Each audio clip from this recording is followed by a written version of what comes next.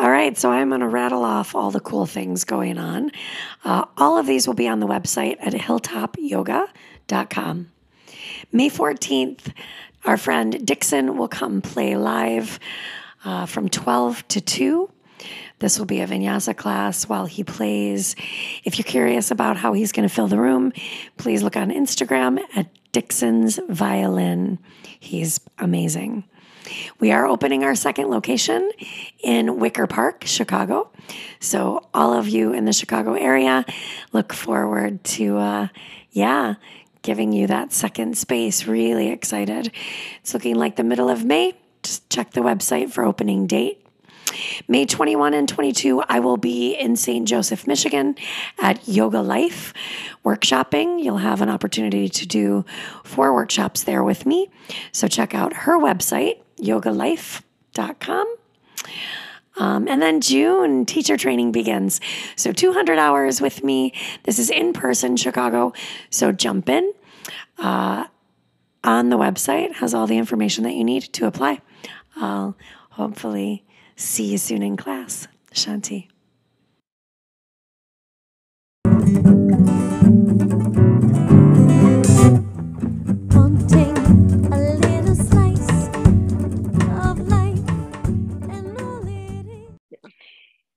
Hello and welcome to All Things Yoga. I'm Hillary Lockwood.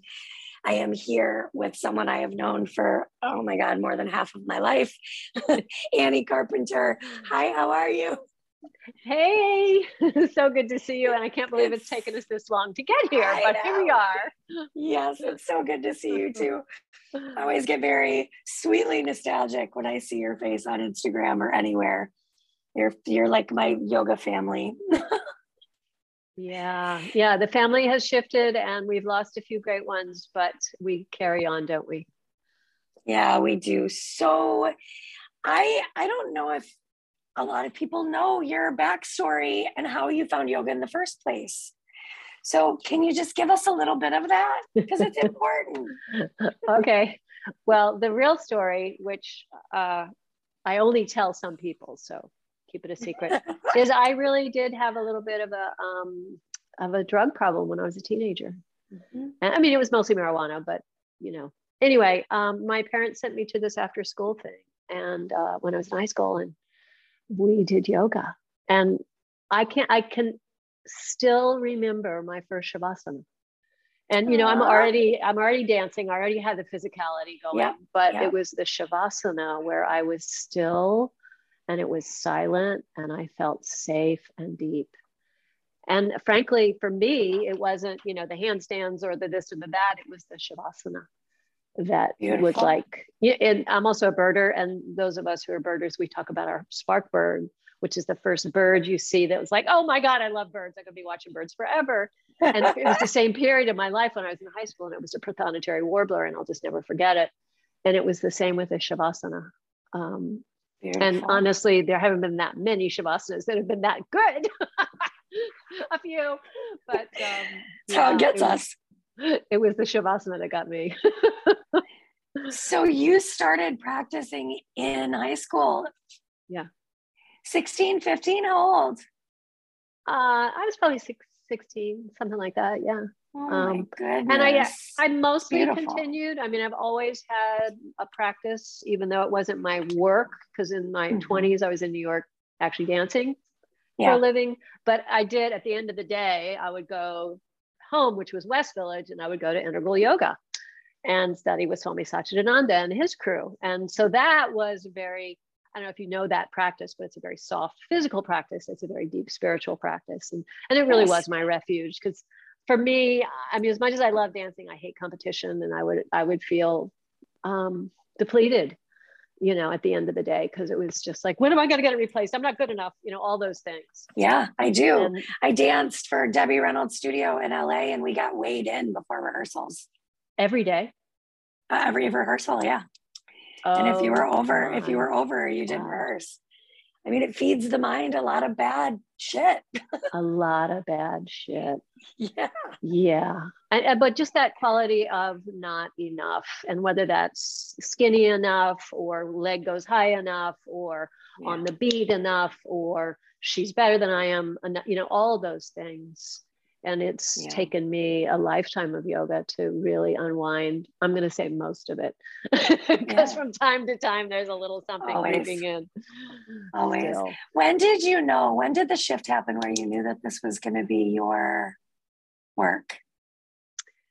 It was Mati. I went, I was, at this point I was teaching dance at a university, and we had the summer off, and my partner at the time, my husband at the time, wanted to do a master's degree in dance at UCLA. And I said, great, I want to go and study. Frankly, with Chuck was the one that everyone had said, you got to study with Chuck. Yeah. And I went, and it was the summer, and they had their training. And back then, this was pre-Yoga Alliance, right? This is the 90s. And so the training was not a 200, it was 6 weekends. So I don't know how long, that's probably 100 hours, maybe less. But anyway, at the end, Mati said, oh, you should stay. I can give you a job. And literally, I quit my university gig. My husband and I had been breaking up for a while. So I just moved to LA. Back then, that was the middle 90s. And it happened really fast. It was a different world. There weren't a lot of yoga teachers. Right. It was growing rapidly, but it was still pretty small. And I was just lucky timing. I was there. There with you. You were like one of the head honchos. We were scared of all of you. We would be like, shh, they're walking by. Like, here they come. Because I was there for 13 years, and it was late, mid-late 90s that I was. You say that too. It's like the timing of who was there at the time is so crazy. Mm-hmm. I mean, everyone came through those doors. Mm-hmm. It's just, she did too have this magical knack of, she was so bossy, of pushing us to continue and to teach in the most beautiful way. But she was, I don't want to diminish that. We're talking about Mati, by the way. I don't want to diminish that, but I also want to highlight the fact that she was an incredible businesswoman. And, we don't see that in our world. I mean, I think you have some of that. I don't. I would never run a studio. But she did. And she could see our potential, certainly as teachers in the beautiful sense of the word, but also in the sense of success for her. Yes. Which is amazing. It is amazing. When you started to teach, did you just go full force? Were you teaching like 14 classes a week, or did you slowly trickle in? Well, at that point, just that first year, I had a grant from where I had been teaching yoga. I had a state grant to do a last choreography, and it was the last choreography I ever made. And it was a really fun one because I used pedestrians. We opened in a church, and we mostly did sun salutations and in the church. And then we moved to a cemetery midday, and then we finished that evening in the theater. And it was like a pilgrimage. You did a flash mob. I did a flash mob, moving from site to site. And so I had this grant, so I had to go back and forth to fulfill that grant. So I had some money coming in for that first maybe 6 months. So that helped a lot. But like everybody else, you know what? I did a lot of privates, we did privates back then. So it was a mix. But as far as I was concerned, I was making more money than I did at university within a year or so. It was crazy. Yeah. Yes. It's beautiful. When it's meant to be. Yeah. So in the process of your yoga, I mean, I've seen you throughout the years just over and over in different places. And once I moved back to Michigan, I would have to try to get you guys to me because even though I was out there a couple of times a year, we did a Midwest yoga conference one year together. Do you remember this? Yes. I would always bring people into your class. Your class is one of the hardest classes I've ever taken, ever, hands down. But what do you mean hard? What do you mean hard? Well, it's really interesting because I feel like that's changed, right? A little bit. I mean, a lot. we used to move. I think all this happening to all of us that have been around for a long time, but we used to move more quickly, but you've always had that knack of holding. I remember you picked on me once and you said, I came out of something too quick. And you said, I don't know who you belong to, but you're coming out of your postures too quick. And I was like, I said, I belong to you. What are you talking about? You've always had this lovely knack of what I like to call juicing the posture, of just keeping us there long enough to actually feel and find the magic. When did that sort of, because you have a whole niche, when did you feel like you found your voice and your pace separate from your teacher and your teachers? That's a really sweet question. Thank you for asking that. And I don't know if I can pinpoint it like I can that first Shavasana, but I will say that when I was getting to the point where asana was never eclipsed, even still, but when my meditation and my pranayama practices became at least as important. So I had to find ways to be still. And in so doing, I had to, butt up against my obstacles, the thing inside of me that said, move or else, move or you'll die, move or you'll feel pain, move or all the things. Yeah. Which made me a great dancer. And, asana came fairly easily and with great joy for me. And so as I stepped into the other limbs, if you will, I had to wrestle with that. And it felt necessary, important, deep, mostly good, not always good, but mostly good. And I think that without realizing that I was applying my lessons to my students at that time, I mean, I do now. I think that's what was happening is I said, no, we can flow through this, frankly, anything forever. But if we don't pause and really look at the view, both the outer view and the inner view, then I don't know that we'll really grow in the directions that I want to grow. And I think most of us want to grow. So I think it was that. And I frankly do believe still, and hopefully for always, that there are many, many paths to get where we're going. I'm not trying to imply that everybody has to sit on a cushion all day long for 20 years to get there. I mean, I do think you can, stand under the right tree for long periods and get the same thing. But I think wrestling with stillness and the things that make stillness hard is a big part of that path. Yeah, I'm really glad you brought that up. I feel like answers are found in meditation because our heads are so busy and so loud. And what is your quickest way in? Do you feel like pranayama or meditation is your quickest way? When I say in, just into that place of self that we're students for always, even if we're teachers for always. So what do you find is your quickest way into that place of quiet for you? Yeah, the biggest transition, I call that interiorizing. But I've read a couple of books lately that are using the word interoception, which is kind of sense withdrawal. I think you and I might use that word instead, but that's it's all the same, right? Yes. So interiorization for me probably is the breath. The breath has become like this. Almost always I can count on that portal to go in. But I have to tell you, over the last number of years, I've re-embraced a practice that I did in college, which was Feldenkrais. Do you know the Feldenkrais work at all? I do. Yeah. Yep. So he was teaching in the summers at the college I was at when I went to school. And I got to study with him when he was, obviously still alive and not that old. So it's interesting, as I have aches and pains and things, some things I have to, so we just say set aside, right? There's a few poses I don't do anymore. The Feldenkrais has been a nice little, another path of interiorization and sort of healing that I've re-embraced. So quiet, slow, simple breathing, very quiet, slow movements. Some of those eye patterns are really helpful for me too. Yeah. So in the space of your own practice, and I'm glad you brought this up too, you're doing I'm feeling like it's going to be an ongoing thing that you do, but menopause in yoga, this is so important. Yeah.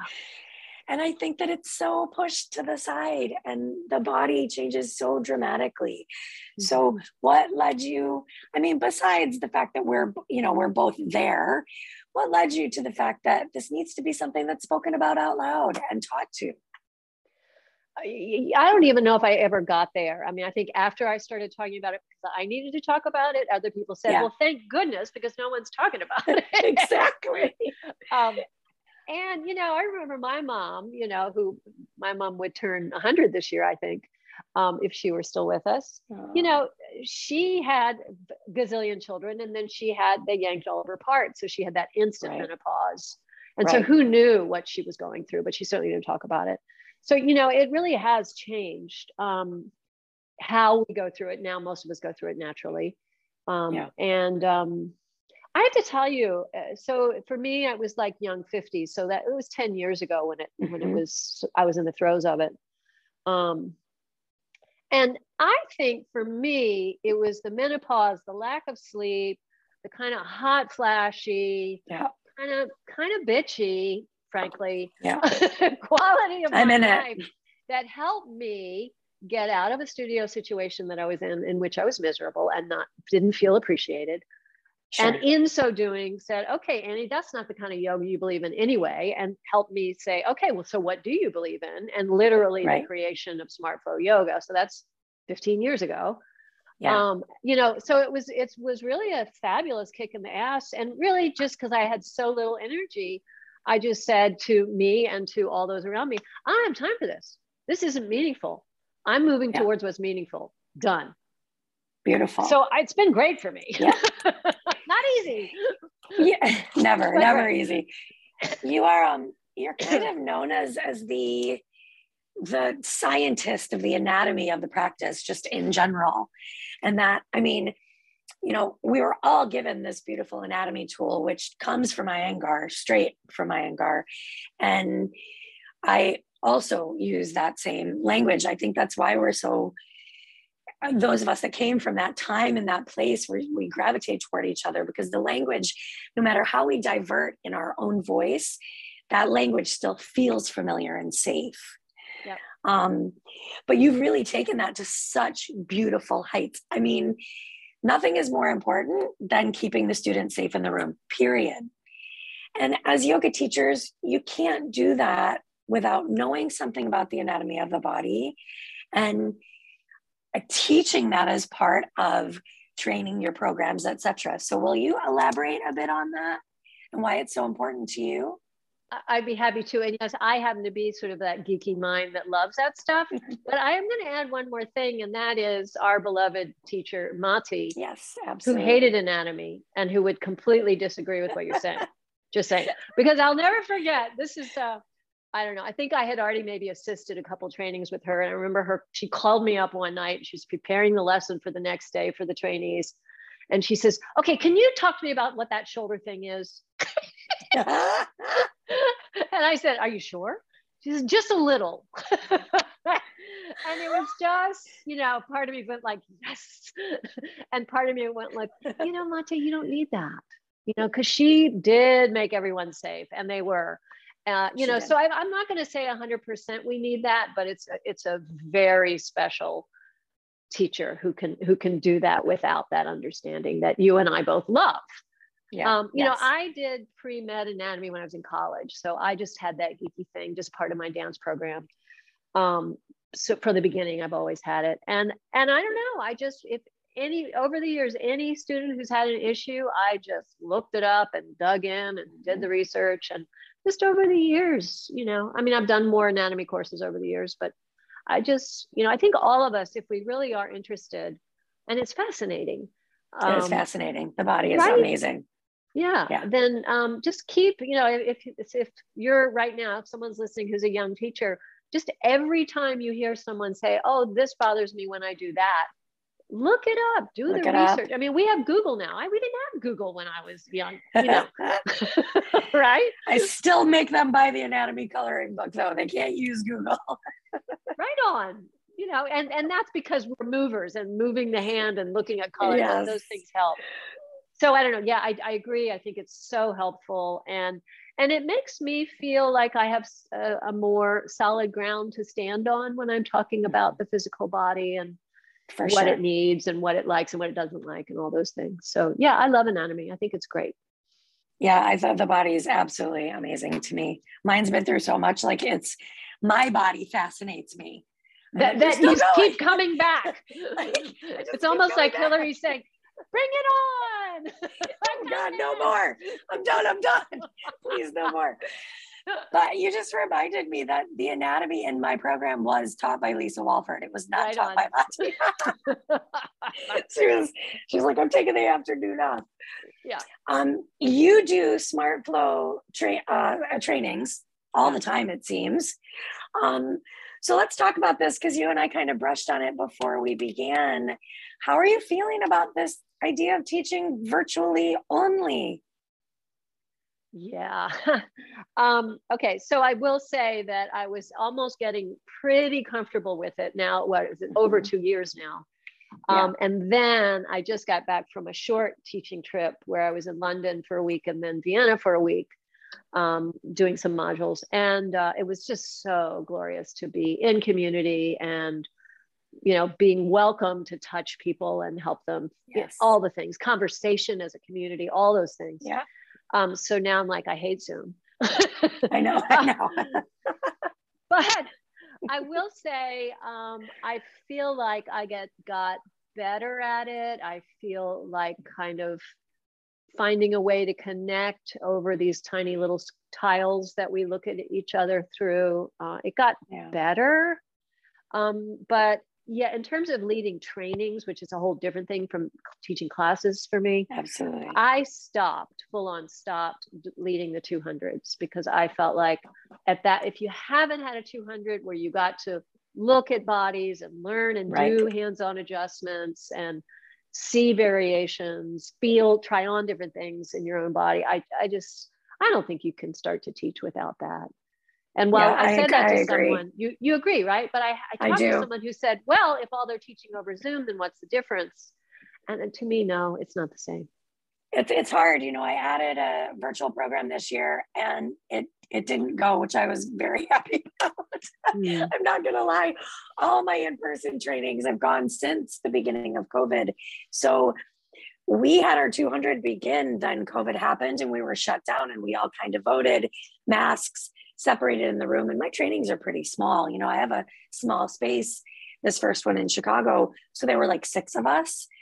And we just decided to do it. And they continued through to 500 and then to 750. So I had this crew just kind of travel with me through this whole thing. And it was really lovely. That gave us bodies to use for our virtual classes because we were still trying to offer a schedule and have a body as a demo. But it also kept us in that place of feeling like we still had some community and each other. And I don't know, I feel like so much of that was a saving grace because we need each other. Yeah. It's hard to not be around your people. Yeah. I am in studio all the time. And so that was a very difficult separation from my spaces. You're back in studio in Oakland though, right? Yeah, I'm starting back again. I mean, I think this is the 3rd time of starting back, and then it was safe for a month, and then we went back to Zoom, and so we'll see how this one goes. You know, I'm just trying not to take it on too much, the back and forth, the ups and downs of it. But I will say that I did keep the 300, my advanced modules going, and some of them obviously did better than others, like the module on sequencing, I call Samkrama. Yeah. That one did better because while we did have practice in the morning, it was mostly discussion in the afternoon. While there's another one, the Samasthadana training, that one I canceled because it's all about practice and it's all about looking. Anyway, you know what I'm talking about. So some things I found did work and I kept them going, and then other things didn't work. So have you added everything back in? You're pretty much full force going at this point, yeah? This summer, I will do the 3 primary modules in person if all goes well. Listen, I'm ready to, have it be shut down if it need be. But this will be me back if all goes well. Good. I hope so. Yeah, we'll see. I hope that's the plan. Does that mean that you're going to be touring? Yeah, I mean, right now, the only other thing I have booked, Lisa wants me to come to LA, probably over the summer. I'll do, 2 days. And I'm supposed to go back to us. I have an ongoing relationship in Sydney and Melbourne in Australia, and that'll probably happen in late November, but I don't have anything else planned. So yeah, we can talk. Yeah, beautiful. Yeah. With the way that you have come into and sort of through this practice, do you think that there's ever going to be a point where you write your yoga story in a book? I have had conversations with 2 editors of large public saying, Annie, are you going to write the book or not? It's hard. I'm a doer, not a sit down and talk about it. This is great for me, this podcast thing. Thank you very much for this. Yeah, of course. Because a conversation is lovely for me. But we'll see. I'm not going to make any promises, but I'd like to think so. No promises. I would like that. Thank you. What would you to new teachers that are coming up and out? What do you feel is one of the most important things for them to know or hold to, especially if they're, I like to call them true teachers that really want to hang on to the integrity of the practice and not just bounce around. What is your piece of advice? It's I love how you contexted, is that a word? How you put this in context. Yeah. Because there's 2 things. I mean, the first thing is just keep your practice going. Because if you don't have your own practice, whatever it looks like, even as it changes, sure, you don't have anything to talk about, right? It's just that simple. You have nothing to say if you're not practicing. So keep your practice. After that, everything else is second. And I've been having more and more discussions, online, but also like in Vienna, I did a module on communication skills for the teacher, and which is a really interesting topic and really highlights how much we need to process the difficult things and awaken to the ways we can be more clear of who we are so that we can be more clear in relationship to our students. Yeah.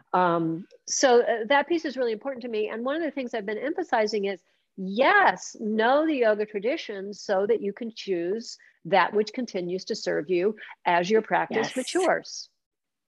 Boom. Yes, beautiful. Yeah. Know the traditions, learn the traditions without fail, say yes, even if you're thinking, wait, is it smart? Learn it, try it on, know what it is. And then, and who knows when then is, some of us might get there in 10 years, took me 30 or 40, before I could say, but wait, this doesn't make sense. Right. Yes. But you know what? And I quote him all the time. I remember this, you may have been in this workshop, it was in the 90s at Main Street when Richard Freeman was doing an Ashtanga workshop. And I think you were an Ashtanga then too. I was, yeah. And someone said, I think, we were all, is he doing the 5th series? Is there the 5th, all that stuff. Right. And someone said, what's the most important pose? And Richard. And he paused, and how he gets really slow and quiet. And he says, well, I'd like to think it's Tadasana. He probably said Samastiti, right? But I'd like to think that it's that one day, the only pose I'll need is Samastiti. And I can't tell you how often I think about that statement. I should write him. Yeah. I just, because what I'm getting to in my 60s is that why make it harder? Right. Why can't I learn the lessons from the simplest things rather than having to make it the most complex set of, whether it's asana or the most technical, pattern of pranayama or all the things. Right. And why can't I learn the lesson from the simplest thing? Why can't, as Martha used to say, choreography, that's bull. This is what Martha would say. Look, it's either right, left, or together, apart. That's it.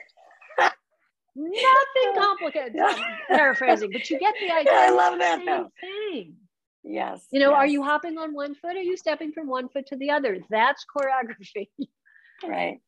And it's not rocket science. And why do we think we should make it rocket science? Because we love to make things so much harder than they have to be. It's just built into us whatever reason, you kind of touched on that idea of processing. And I think about trauma always when I think, when I hear that phrase, and we all know that the trauma is held in the body, and taught, told, shown equals guilt, blame, shame, and all of that goes in and sticks. And so it's, how do we crack ourselves open enough, but then open the doors and windows for the students to say, maybe the way they crack open is asana, maybe the way they crack open is pranayama, maybe it's meditation. But I mean, you said that in a really, really beautiful way. Like, how do we learn to come inside and keep it simple and get to the thing, the real thing? Yeah. Because we'll keep throwing garbage on top of the real thing and spend class time dealing with the stuff we've thrown on top of it instead of dealing with the thing, the actual root. And I want to add one more thing to this, and this has been a pet peeve of mine in the last few years, is that I actually believe that inherently the way we have learned yoga is a really unhealthy hierarchical system in which women are so underrepresented. Yeah. And this hierarchy insists that some one male decide what's best, what's advanced, what's not advanced, what you have to do first before you do the next. All of those things which have nothing to do with us developing our own intuition. Absolutely. And if we're not doing that as teachers, then something is missing big time. Yeah, then we're in trouble. I mean, I love Ashtanga, don't get me wrong, but that's made for a man's body. Yep. And guess who? Not made for a female decides body. What you're ready for. You don't. Not in my house. Well, good for you, but not how I learned it growing up. No, me either. But and when I teach primary series, we play and we laugh and we get through it, and people modify and they use props. I always sort of throw my hands up to the sky and go, Mati, I'm doing this because you made me feel like it was okay. Because she went from that same space to then teaching more like an Iyengar teacher with that's all what the she was doing. blocks and all that. Yeah, all the props and all the. And so I don't know. I don't believe in dogma one way or the other. I feel that we as women, because we practice, and I don't know if there are more women in the United States practicing than men. It doesn't matter. There are. The whole of, they're probably right. The whole of yoga is that everyone should be able to do yoga. None of that matters. It shouldn't matter whether you're male, female, whether you're what size, none of it should matter. And I think that's what we get away from in these, I want to be gentle. I'm not usually, so it probably still won't come out that way. But when in these bounce around practices that aren't taking time to sit them quietly first and say, shed your day, get rid of the day first, or not teaching Shavasana when that's how you wrap up the practice and you absorb. I don't know. I don't believe in dogma, but I do believe in the integrity of the practice. And I want to believe that that's what we're now teaching people to do, because isn't that our job now? I mean, it is, right? Yes, yeah. It is. And where we draw those lines, where is, to me, I see life as a continuum. That's what Smart Flow is all about. And on one end, we have dogma, and somewhere close to there, we have tradition. And on the other end, we have, it doesn't matter. And I don't like that extreme either. No, and somewhere in the middle, we have the development of intuition and the interior yet ongoing shifting knowledge of what is true for me today. Yes. And playing with that continuum, and me encouraging my students to play through that continuum so that they know what's absolutely true, not me. Yes. That's the yoga. Yes. The truth is the truth is the truth until it's the big truth.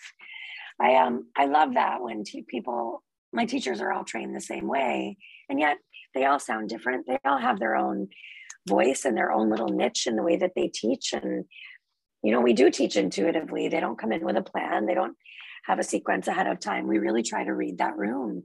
That's hard. That's scary as a new teacher, to be thrown into a room and say, just let it build itself, see what happens. But it is that intuitive piece. And it's learning to trust that which allows us to trust it in our lives for ourselves. Yeah. And all the things, not just on the mat or on the cushion, in all the things. All the things. Yeah. I could talk to you for 6 hours. We will wrap up fairly soon, but is there anything that you really want to touch on? Is there anything that you feel you want to put out there or ask me? Anything? Well, the floor is yours. I don't know. I actually do. The longer we wreck this planet and the longer we continue to put too many people on the planet and not care in the ways that I think we should or could, let me drop should, but could care. Sure. I do believe that if we really look at why we do yoga, I think the word ecology almost says the same thing. Yeah. Because on my good days, when I'm really dropping in, as we talked about earlier, I know that I am not different from that little spider in the corner. Right. That my cat wants to get. Yes. And I'm not different from even the bacterial infections, that are scary. All the things. Yeah. I'm the same as you. You're the same as me. Yeah. That life itself, whatever has that pulse that we may not be able to name, that is me. That is the union. That is the true and eternal. That is what's real as opposed to not real. And as I know that and trust that, why wouldn't I take care of this planet? Right. Why wouldn't I stand up for, you decide. For me, it's the birds and the things they need to live. For somebody else, it's the sea turtles. Are you with me? But yeah, absolutely. Can we get off our effing thrones and know that humans are not the top of the food chain? We're just one of many. No better, no worse. That to me is the message yoga has given me and continues to give me. I want that to get out in the world. Yeah. I wish that was something we'd be able to change overnight, and it's absolutely not. Well, we can change it person every little by person. Choice, absolutely. Yeah. Every little choice matters, for sure. You are so beautiful, and I absolutely love you. And I don't want you to go anywhere. I am going to end the podcast, but I want you to stay for a minute because I want to say goodbye to you my own way. Probably I'm going to cry a little bit. Well, this has been a great pleasure for me. I'm so glad that you were on. I'm going to have you on again. I hope that you do this again, and I want to see you in person. So as far as all things yoga, we are going to say goodbye to Annie. Thank you so much. So my pleasure, Hillary. Namaste. Thank you. Namaste.